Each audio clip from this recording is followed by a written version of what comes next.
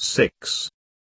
Their wagon had almost reached the cages with pigeons when Optimus jumped down with the motion of a graceful cat.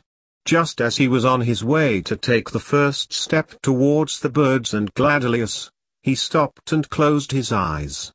He clearly saw in his inner vision Longvinius standing with a torch at the foot of Quirinus and behind him flames reaching high.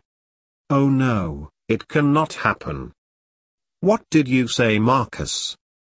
Gaius came up beside him and noticed how his brother swayed and grabbed the side of the cart. What? No, it was nothing. Just a little dizziness. Quirinus had been a natural part of Rome since 600 years. Optimus wanted it to grow in importance. Nothing will make me fail, he thought. He wiped some sweat from his forehead with the upper side of the forearm and started to walk towards Gladelius. By Jupiter! I have not come this far, fought so hard, to let the Senate take everything away from me again.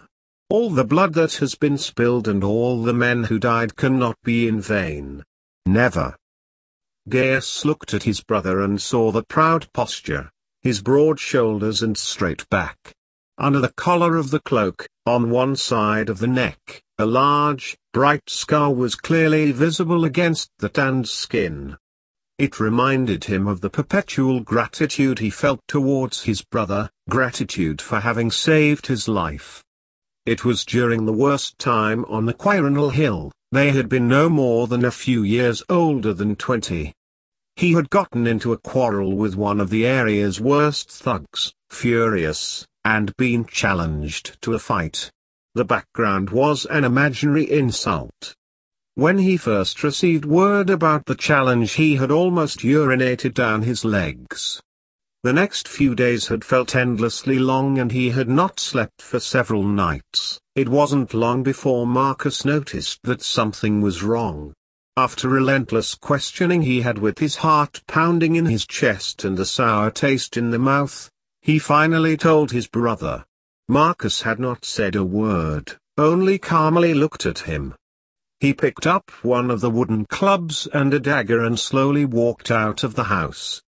Gaius remembered the dark, almost tireless eyes of his brother and trembled. Before he closed the door, he turned and said, "Gaius, stay here until I come back." Optimus had many hours later stumbled through the door.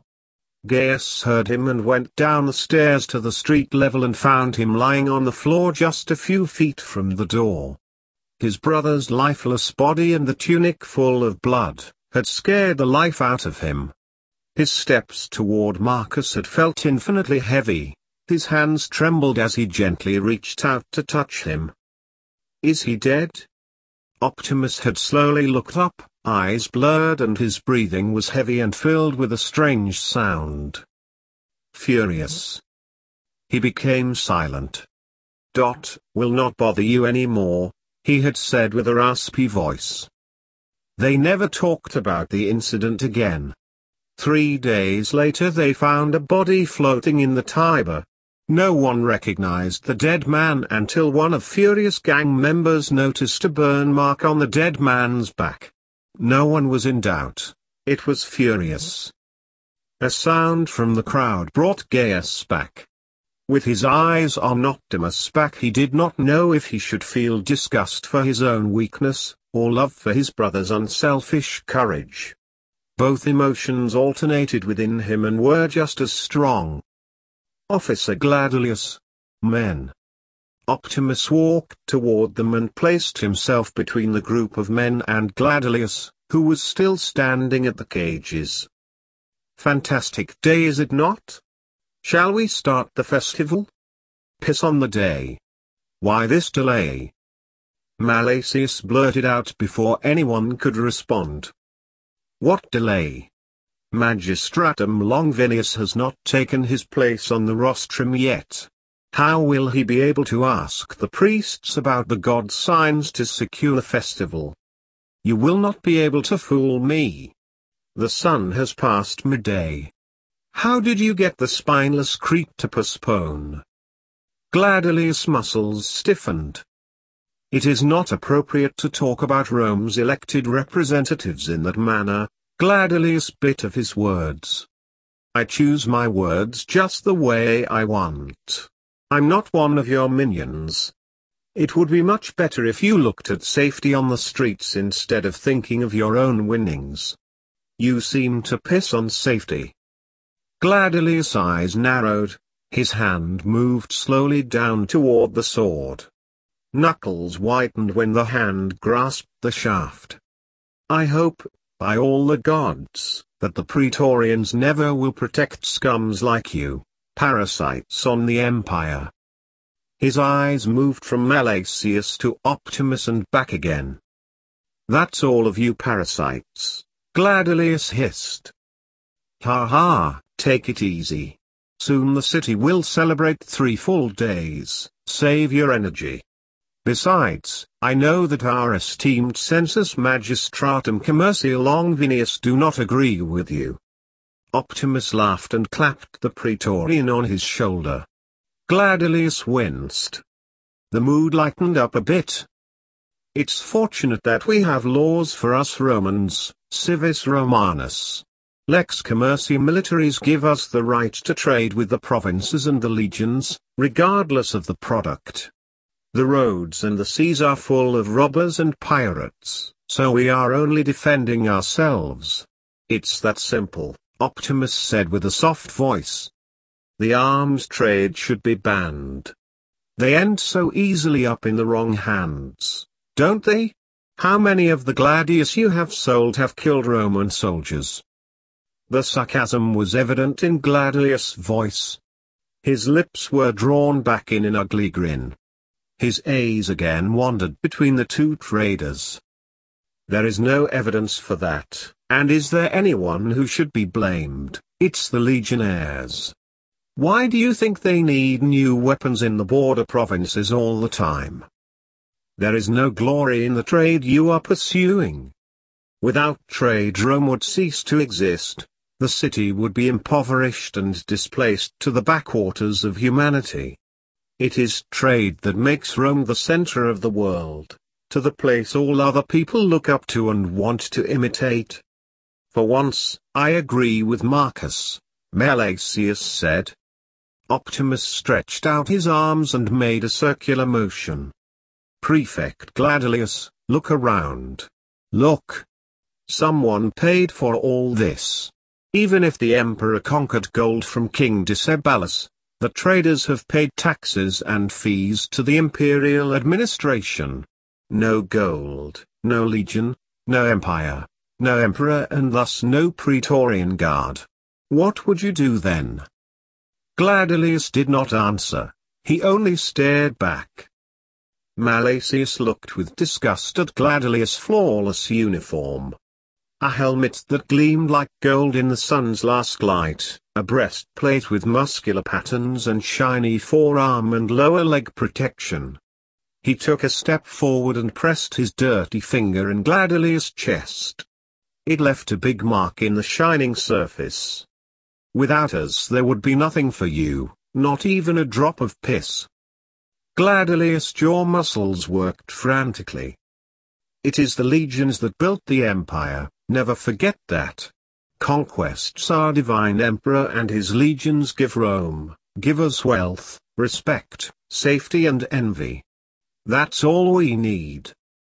They had been so busy discussing so they had not noticed that Longvinius just went up on the platform, called rostrum. He was holding a large jar of wine, he raised it above his head and poured the liquid over the altar. Mos Majorum, the ancestral path, he repeated with stronger and stronger voice. The mass of people in the square took over and soon all cried out to invoke the ancestral blessing. Optimus gave Gladilius the key. With straight arms, he raised the key over his head for all to see. The crowd kept on chanting. The doors to the large cages were open and hundreds of pigeons lifted toward the dark blue sky. A group of Praetorians standing behind Gladilius raised their swords and roared. The emperor. for Trajan. All priests who stood behind Longinus on rostrum followed the birds in their flight. The mass of spectators looked up at the sky with excitement. It was comical to see all the heads that stared up at the sky moving back and forth in one big wave. So the battle has begun once again, Optimus thought, and looked over at the stairs leading up to the Temple of Peace, Templum Parsis. The Senate members stood in line with their white togas at its foot. He turned and looked up at the Quirinal Hill. It was so close that it felt as if he could touch it. Optimus knew that the senators could not care less about Quirinus. In their minds it could just as well be placed in Egyptus or in cold Germania. They had since long stopped care about the ordinary citizens of Rome. 160 years had passed since Julius Caesar together with Cleopatra fought in Alexandria, the city that Alexander the Great founded over 400 years earlier. Cleopatra's brother and sister had been conspiring and thrown the queen out of her kingdom, but with the help of Caesar's legions she retook power. Later, Octavius, Caesar's adoptive son, defeated the Egyptians for good. At that time they had the support of the Roman general Mark Antony. The general who had become so obsessed with the barbarian queen that he gave his life for her. No Romans fully trusted the Egyptians. They were just too mysterious and had gods that no one understood. Most agreed that Antony had been bewitched, drugged or threatened. No Roman man, especially not a successful general, was so weak that he gave his life for a barbarian woman, even if she was a queen. Optimus himself was not so sure about that. His thoughts drifted off to Arsinoe and her bottomless eyes. Since then, Egyptus has given us our bread and it is still the richest province in the empire. But, will it become our demise? We know nothing of the separatists that begins to grow strong and how they will affect us. Battles will break out, it is inevitable, he thought. Optimus had on a few occasions sailed up the great river at Alexandria. His cargo had been full of construction material, but a third had been weapons.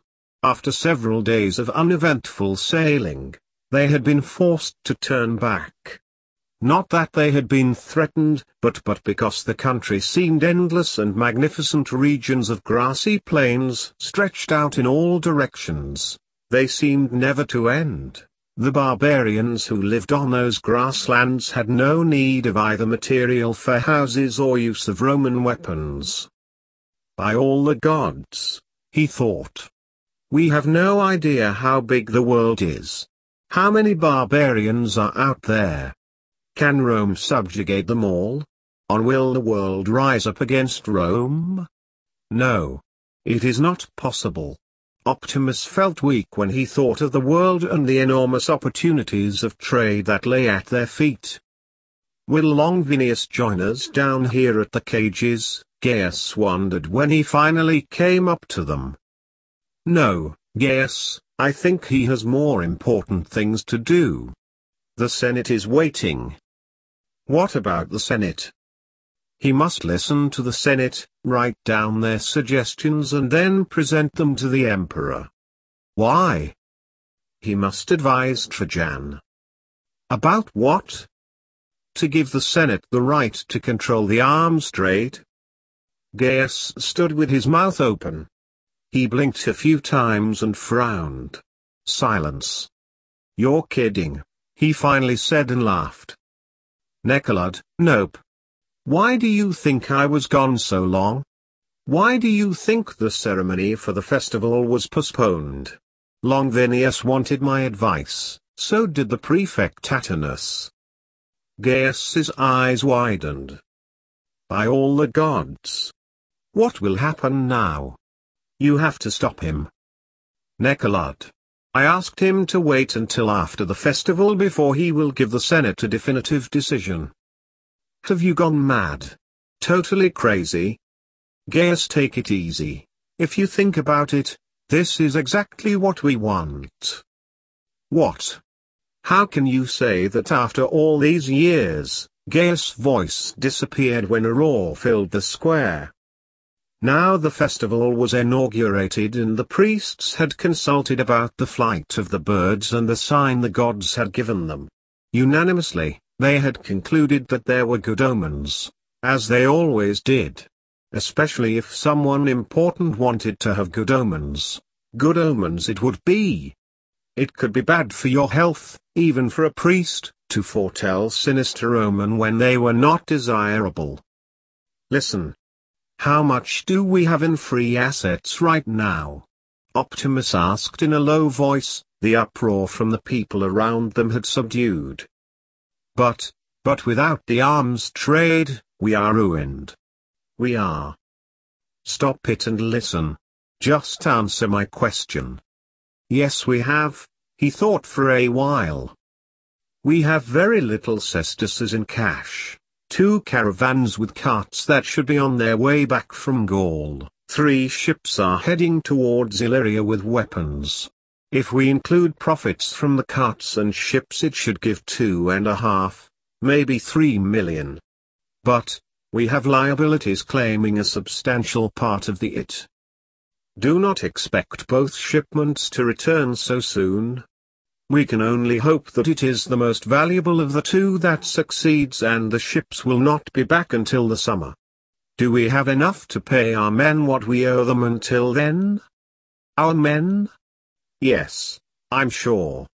But, to take on more spending is pure madness. Several of our major creditors want to be paid. It will be a hard time. Fortunately, the goods we brought home safely will give a handsome profit. We must continue to pay our men, of course. Gaius looked at his brother. Marcus, without our men, we become vulnerable. Everyone will try to destroy us. Gaius' voice was trembling. Optimus took no notice of his brother. My suggestion is that you prepare the house for the next 3 days and sends off all the weapons we have in stock. No festival for us. Do it quietly.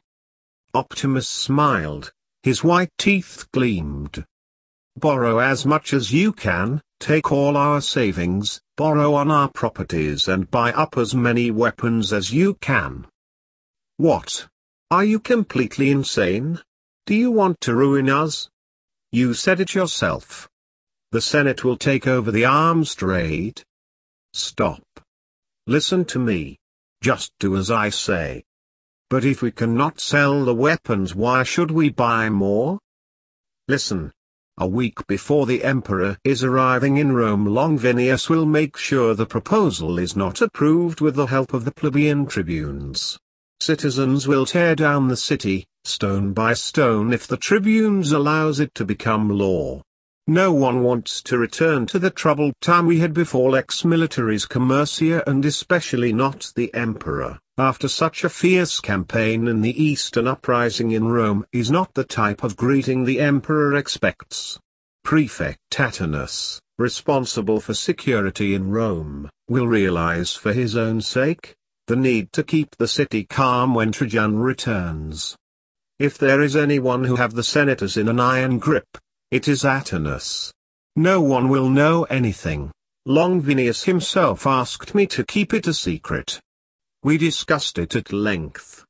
This is a way to calm Gobalus and some of the other pugnacious senators until our emperor is back in Rome. I helped him with the plan and the decisions. Optimus smiled again. Unbelievable.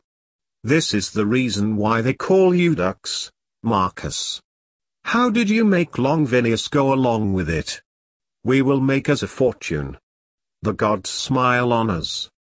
Everything has a price, Gaius, but we leave that conversation for later. Sure, if you say so. We will make us a fortune. Remember, not a word to anyone. Optimus looked his brother straight in the eyes.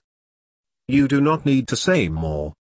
So we just need to wait until the Emperor comes back. I should give you a hug. Not here, Gaius, it would ruin my reputation. Optimus' eyes glittered in the evening sun. 20 years earlier, The Quirinal had been in flames.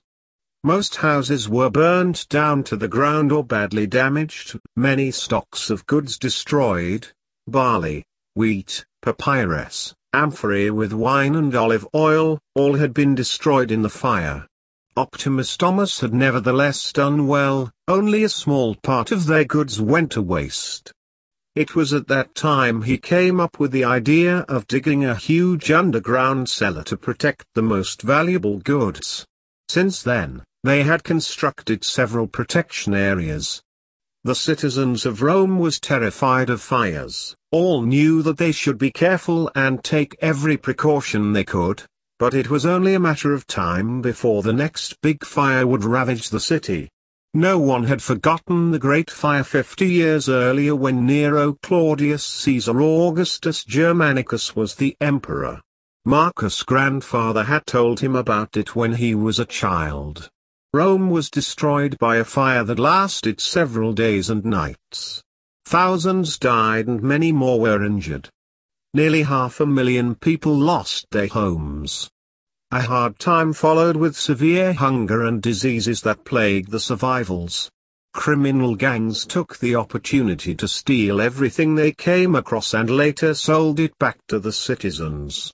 Optimus had seen tears in the eyes of his old man. After he had once again averted the Senate attempts to unravel the law, he knew that the only way to really protect the house of Optimus Quirinius was to get a seat in the Senate and finally in time become an advisor to the emperor in matters involving trade with the provinces. This plan was a secret and he had not told anyone, not even his brother.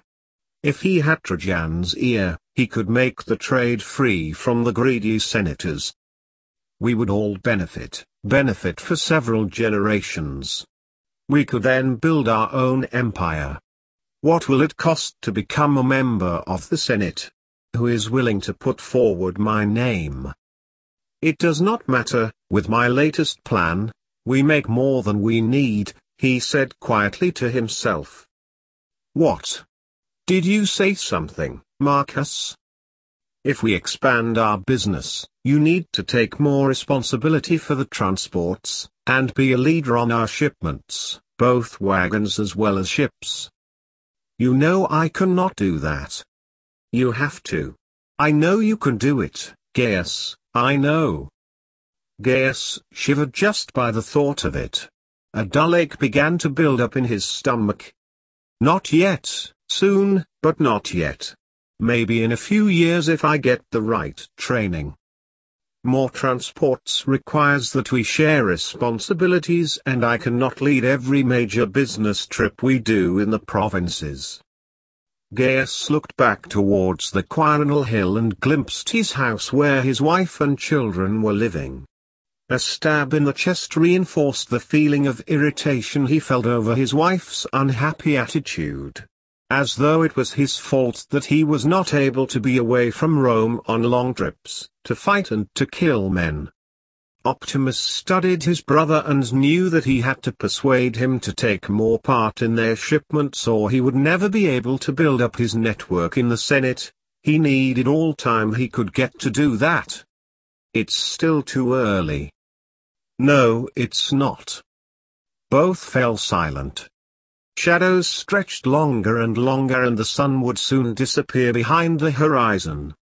Men in short tunics soiled with coal worked diligently to light fires in large censers placed all over the forum. The celebration would go on all night. Optimus wished he could have shared this moment with his family. He thought of how it would have been if they all, Cornelia, his late wife and his other children Julius, Lucius and Varius had been there. The only family besides himself who had survived was Cornelius, his eldest son. All the others had died in the severe epidemic that plagued Rome a few years earlier. Cornelius' smile tortured him still, especially during the nights. The emptiness that he had felt since then had only recently been filled. Although Cornelia had hated his travels, he regretted nothing, not a day, not a trip. Without trade, they would have been forced to live in misery. Sure, He had been away when several of the children were born, and yes, he had been traveling when they celebrated birthdays and other important occasions, but it had been worth all the sacrifice. Isn't it a man's duty and responsibility to ensure the survival and future of one's family? I always brought gifts, every time I came home from my trips, he thought. Unlike my father, who was much more interested in visiting the taverns and drinking wine with his friends. He seldom helped the family, and he really mismanaged the family business.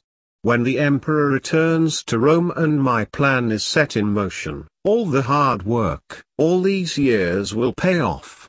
Optimus Quirinius will be the richest and strongest trading house in Rome. Then I will be able to buy back the farm outside Rome, our family farm that father lost in a game of dice so many years ago. The whole world had changed in an instant. They had been forced to move into the Suburra among barbarians and the poor. There, among the most impoverished and excluded, he learned that power comes with money. The hunger was not the worst problem, the shame of his father's weakness gnawed in him day and night. If my father had not lost the farm, even I had become a peasant and sold my crops at the Forimborium below the victorious Hercules temple. In retrospect, when I look back at it all, I'm grateful for the weakness that my father had, that pushed me to build the House of Optimus. He knew that if he were to become a member of the Senate, he would miss the trips, miss the men, miss all adventures, miss the excitement, and miss a feeling of complete freedom.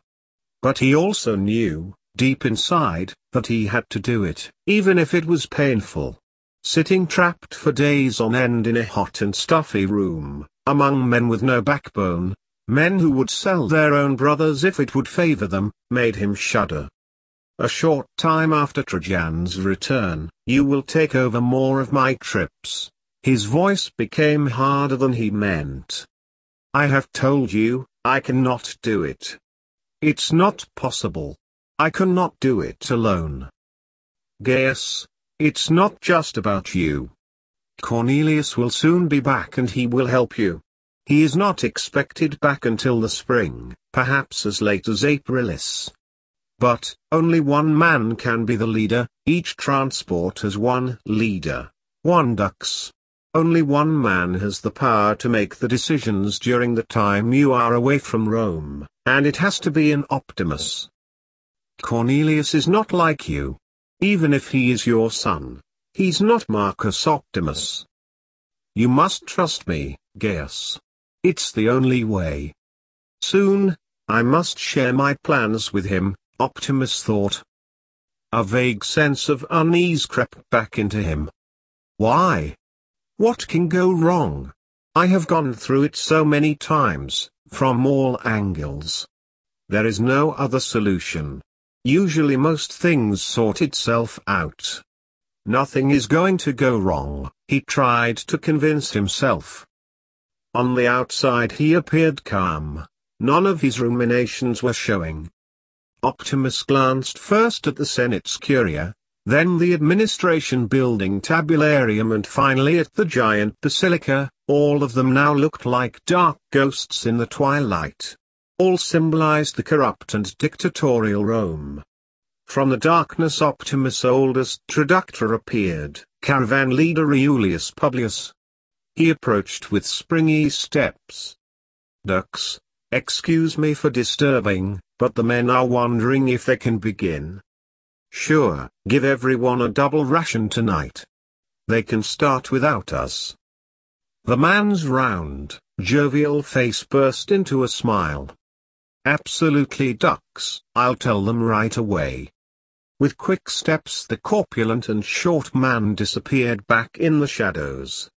Soon your son Rubius will be old enough to follow you. We should train them as early as possible, it is important. One day they have to take over, and then Cornelius and Rubius have to be strong, stronger than you and me. I need time to prepare, Gaius said again, mostly to himself. Marcus Optimus turned and began walking back towards the wagon. He looked over his shoulder. "When Trajan is back, prepare to lead a part of my shipments." Gaius stood and looked after his brother. Fear, hatred, anxiety and self-loathing washed over him in waves. He was suddenly worried that his failures could risk that they would lose several shipments. We can be ruined. Why do not Marcus understand this?